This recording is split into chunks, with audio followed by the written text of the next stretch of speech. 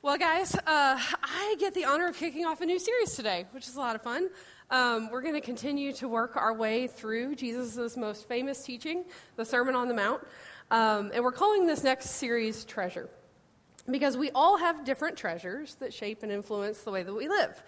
And in this next section of the Sermon on the Mount, Jesus is going to challenge us to get very, very honest about whether our treasure and our trust are in God and his kingdom of love, or whether we're actually chasing treasure someplace else entirely. Let's take a look at today's scripture. I'm going to read it all the way through, and then we'll come back and unpack it. He says, "And when you fast, don't put on a sad face like the hypocrites. They distort their faces so people will know that they're fasting. I assure you that they have their reward. When you fast, brush your hair and wash your face. Then you won't look like you're fasting to people, but only to your Father who's present in that secret place. Your Father who sees in secret will reward you.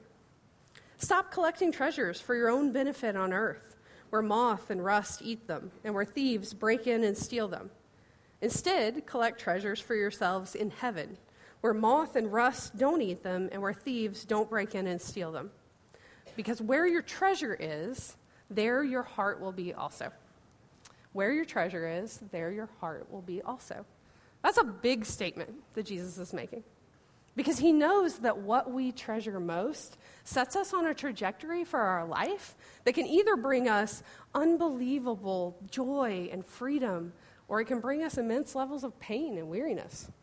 So over these next 8 weeks, we're going to challenge ourselves to get honest with God, with ourselves, about where our treasure really lies. And the good news we're going to unpack today is this: I can live for the approval of others, or I can live from the love of God that's already mine. The first is exhausting because it never ends, and the other is transforming because God's love never stops. The reward is what happens in me, not what others see.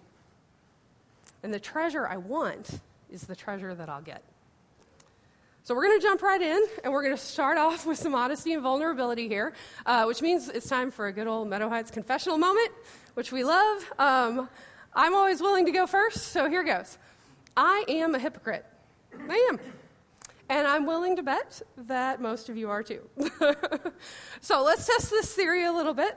How many of you, when you're going over to visit friends or family, you insist to them, please do not clean up your home? Like, don't tidy up before we get there. We just love you. We want to see you. We don't even notice.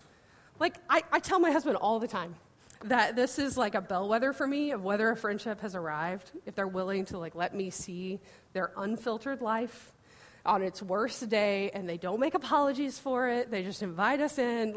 I feel like they must really trust my love, and they feel safe with me, and that just makes me so happy. Now, anybody else feel the same way?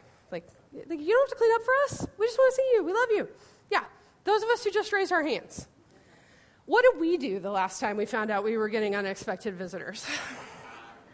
You panic cleaned, didn't you? I know, because I do it too. Because I'm kind of a hypocrite that way. Maybe you're not type A like I am. Maybe this is not how you roll. But let's use another example. If you're a parent in the room, do you have any strict limits or rules about screen time for your kids?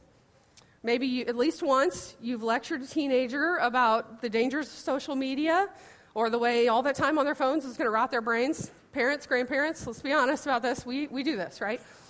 Now, how many of you same parents have had to ask that same kid to repeat themselves because you were mindlessly doom scrolling on your phone and you weren't paying attention?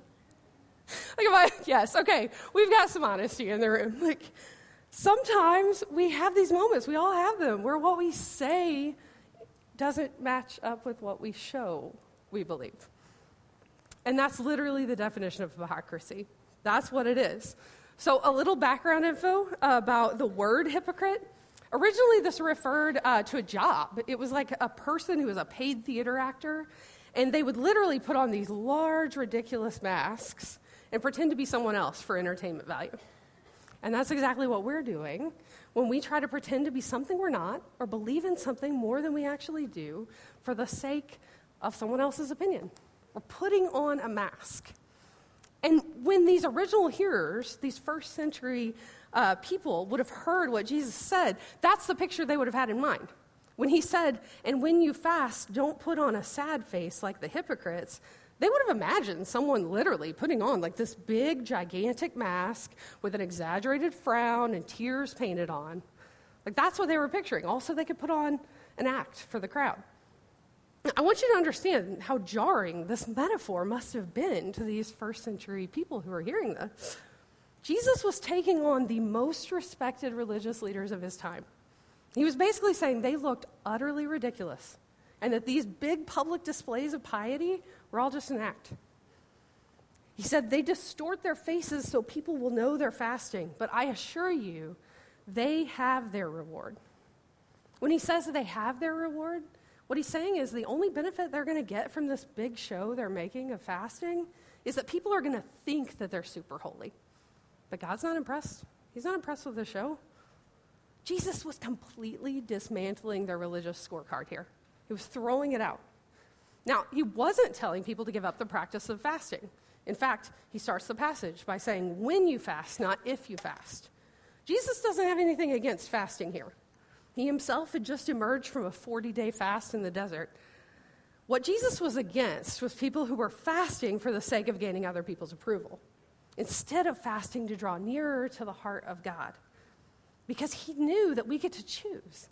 I can live for the approval of others, or I can live from the love of God that's already mine. And the first one is exhausting. We got to keep it up. It never ends. The second one, it is transforming because God's love is never going to stop.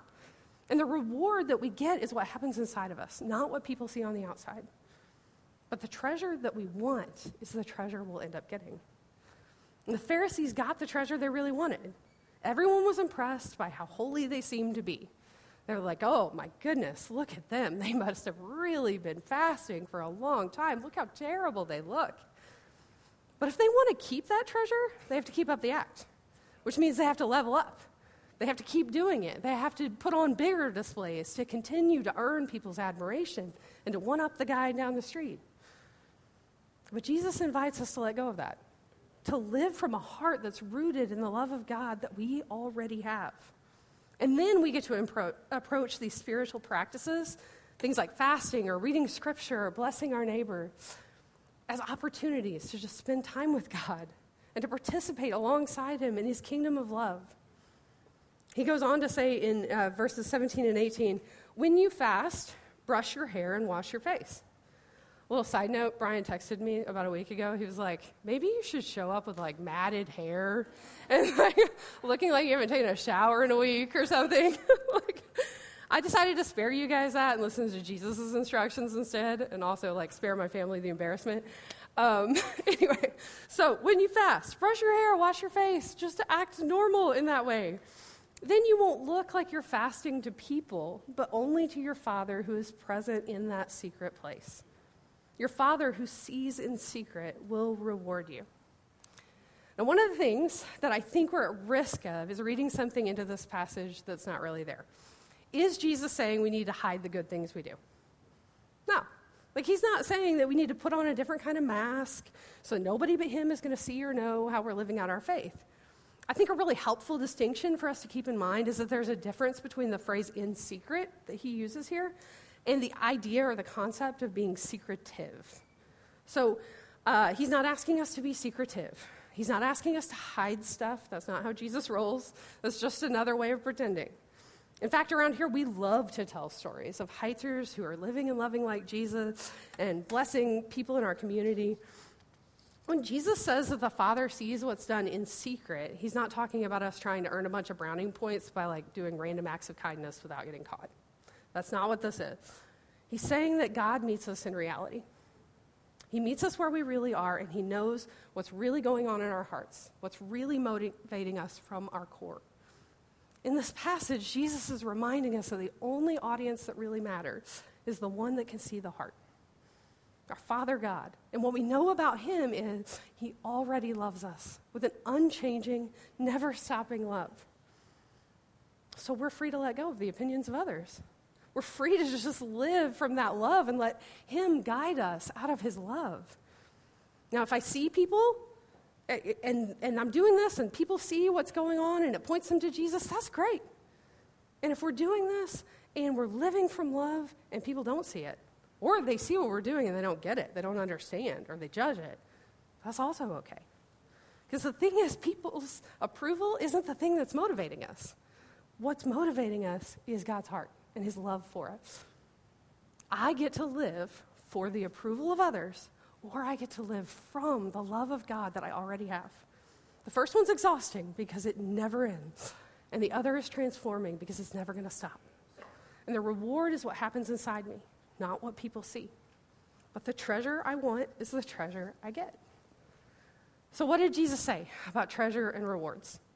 The last part of that passage says, stop collecting treasures for your own benefit on earth, where moth and rust eat them, and where thieves break in and steal them. Instead, collect treasures for yourselves in heaven, where moth and rust don't eat them, and where thieves don't break in and steal them. For where your treasure is, there your heart will be also. Now again, this is a passage we've probably heard a lot. I think a lot of times we've misunderstood this, and I love how Skye Jethani talks about this common misconception of this passage. He says, we assume this is a call to delayed gratification. We assume that what Jesus means is, rather than enjoying life now, serve God and his kingdom, and then you'll be really well off in the age to come. But Jesus is speaking of something different here. He's talking about a treasure that's accessible to us right now, and that this treasure is the presence of God in our lives. We don't have to wait until some future time, or even after our bodily death, to access God's presence and the gifts he possesses. Jesus' point is that having the treasure of God is far more valuable in this very life than any treasure the world might offer.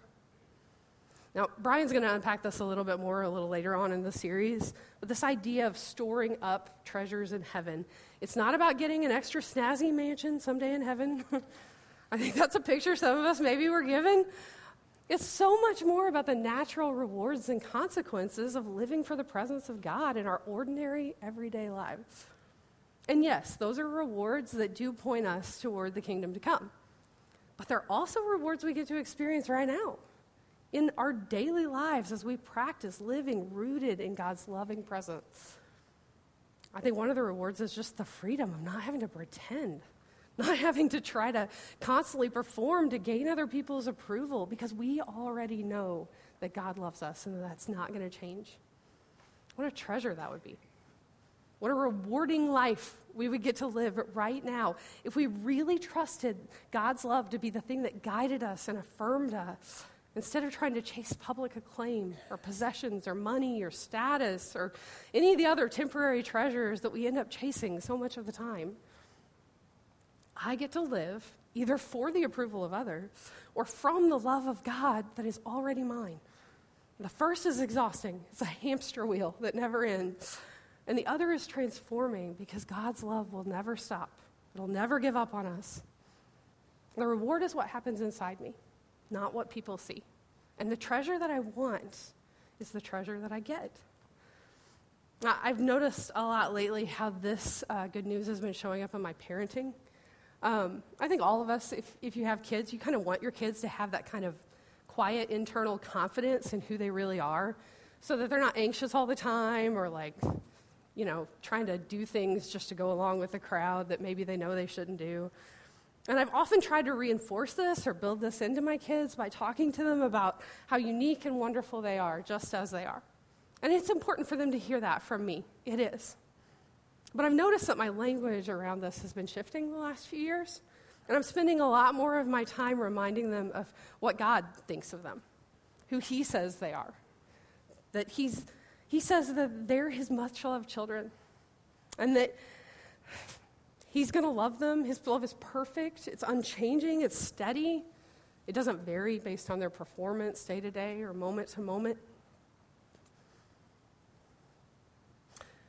And when my kids lean into that truth, when I can imagine them really embracing that that is true about them, they are free to be exactly the people he made them to be. They're free to allow God to do his transforming work in them according to his plan and timeline, not mine and not anybody else's. And then they're free to join him in the work that he uniquely designed them to do in this world. no matter what anybody else thinks of it, whether they find that worthy or right, because they get to choose too. And they're going to get to choose to live for the approval of others or to live from the love of God that is already theirs. The first one is exhausting. I don't want to watch my kids live on that performance trap. The other one will transform them because it's always going to be there for them. It's never going to stop. And the reward will be what happens in them, not what people see or think of them, including me. But the treasure they want will be the treasure they get. But guys, for them to trust that good news is really true, they actually need to see me live like it's true. They need to be part of a community of faith full of people who are living like this is actually true, so that they can encourage them and remind them to keep pursuing treasure that actually lasts, that's real. There's this quote that I read from Dallas Willard. I just love his writing. It's been echoing in my head all week. He said, if we honestly compared the amount of time in church spent thinking about what others think or might think with the amount of time spent thinking about what God is thinking, we would probably be shocked. Whatever position in our life, if our lives and work are to be of the kingdom of God, we must not have human approval as the primary or even major aim. We must lovingly allow people to think whatever they will. We must lovingly allow people to think whatever they will. That has been just like rolling around there all week. And as I've wrestled with this passage in the Sermon on the Mount over the last couple of weeks, really, oh my goodness, God has opened my eyes so many times to the ways that my actions and my choices really reflected that I was trying to manage other people's opinion of me more than like living from the fullness of God's love for me. And maybe as we're talking about this morning, you're thinking of some examples yourself, and you're kind of having your eyes open to that same thing. I think most of the time when we find ourselves living to gain the approval of other people, we're often anxious, we're insecure, inconsistent, hypocritical, and ironically, we probably don't project the kind of put-together image that we're going for in the first place. But when we're living from a place of rootedness in God's love, we can peacefully and lovingly allow people to think whatever they will. Because we already know that God loves us. We don't need to chase everybody else's love and admiration. We already have His. This is what our third practice of the 10 practices for becoming looks like, by the way. We've been talking about these practices. We're going to talk about them all year. We've been talking about the third one all month. It's I surrender to God's love. And what surrendering to God's love means is you just act as if it's true. What if we acted this week as if we already had all the love we need in God? I want to challenge you to actually practice this. Like this week, when you notice yourself feeling tempted to defend yourself or brag about your accomplishments or maybe pretend to be someone or something you really aren't, simply pause, kind of step back, and we're going to walk through these 3 practices for becoming. The first, you just notice and name that you're feeling tempted to do things solely for the sake of somebody else's approval. Just say, God, I'm really feeling tempted to defend myself here, to explain. I'm really feeling tempted to, chime in on that topic so that I feel like I belong here. Don't judge it, just name it. And then second, we choose what we want more. Do you want to live the kind of life where you need to constantly perform to chase other people's temporary approval? Or do you want to practice living from a place of God's love that you already have? And then that third practice is to surrender to God's love. Maybe even remind yourself, okay, in this situation, how can I lovingly allow people to think whatever they will? And then just act in that situation as if God's unconditional love and acceptance of you are actually true, because they are. They are true.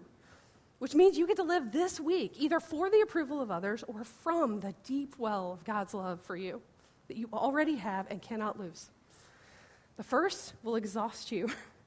It will never end. You will constantly be chasing that treasure. The other one you already have, and it will keep transforming you because God's love never stops, and His plan for you is going to continue. And the reward is what happens in us, not what people see. But the treasure you want most is the treasure you'll get. I want to give us all an opportunity to practice honesty with God in that secret place right now. So they're going to lower the lights and put on some music so we don't hear all the little things that can distract ADHD people like me. I want you to just go ahead and close your eyes and just take a few deep breaths.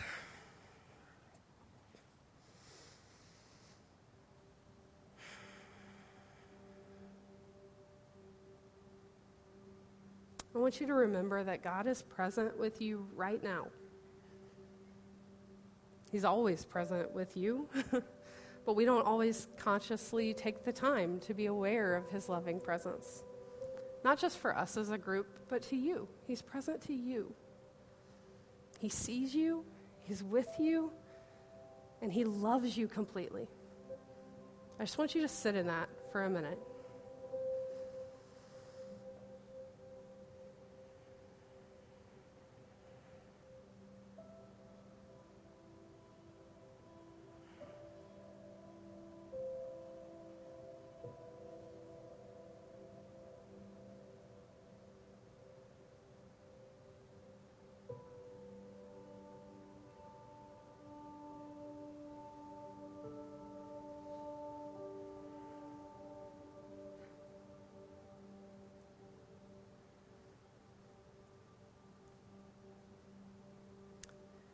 And now I want you to just ask God to just show you anything that he wants you to notice about what kind of treasure you've been chasing lately. Have you been wearing yourself out on that hamster wheel, trying to chase other people's approval? Have you been pretending to be something or believe something you really aren't or don't? Ask him to show you what's really been motivating you lately. And just take some time to listen.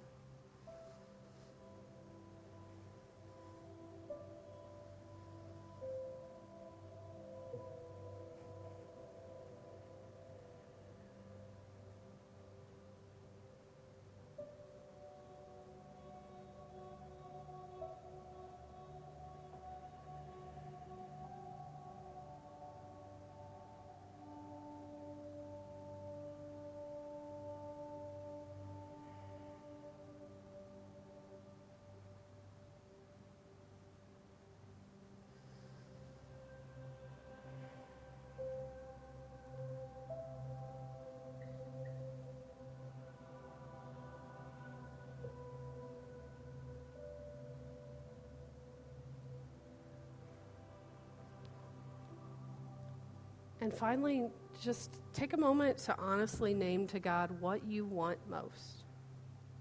Maybe what's been motivating you, or what you just noticed in that time, isn't what you really want to be motivating you. We call this a practice because choosing what we want more takes repetition and practice. So what do you want? Do you want to live for people's approval? Or do you want to live from God's love and allow him to guide you to the treasure of experiencing life fully in his kingdom? You can be honest with him about that. Do so.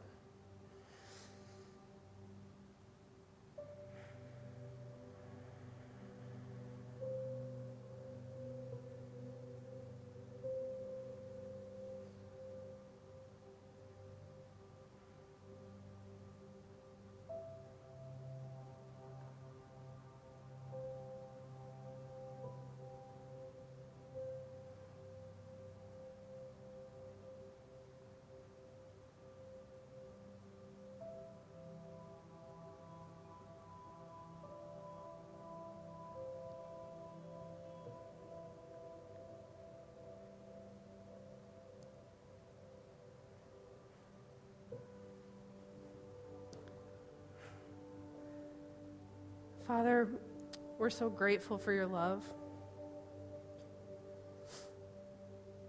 We're grateful that it never stops, that you're always present with us, always loving us, always at work in our lives for our good and for our transformation.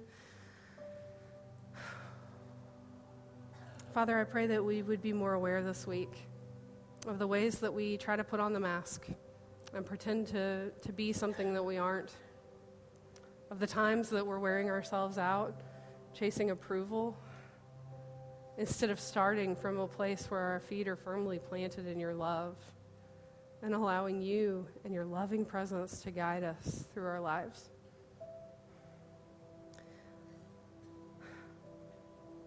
No matter what's been motivating us, God, I pray that you'd give us the courage to choose you, to choose to trust that that love is real and that you're there to guide us. I pray that we would surrender to that love this week and act as if it's actually true and become more aware of your presence, more aware of your guidance, more aware of your love in just our ordinary, everyday moments. We're grateful for your love, grateful for the opportunity to constantly come back to that centering reality that you love us, you're there for us. We want to choose you. In your name, amen.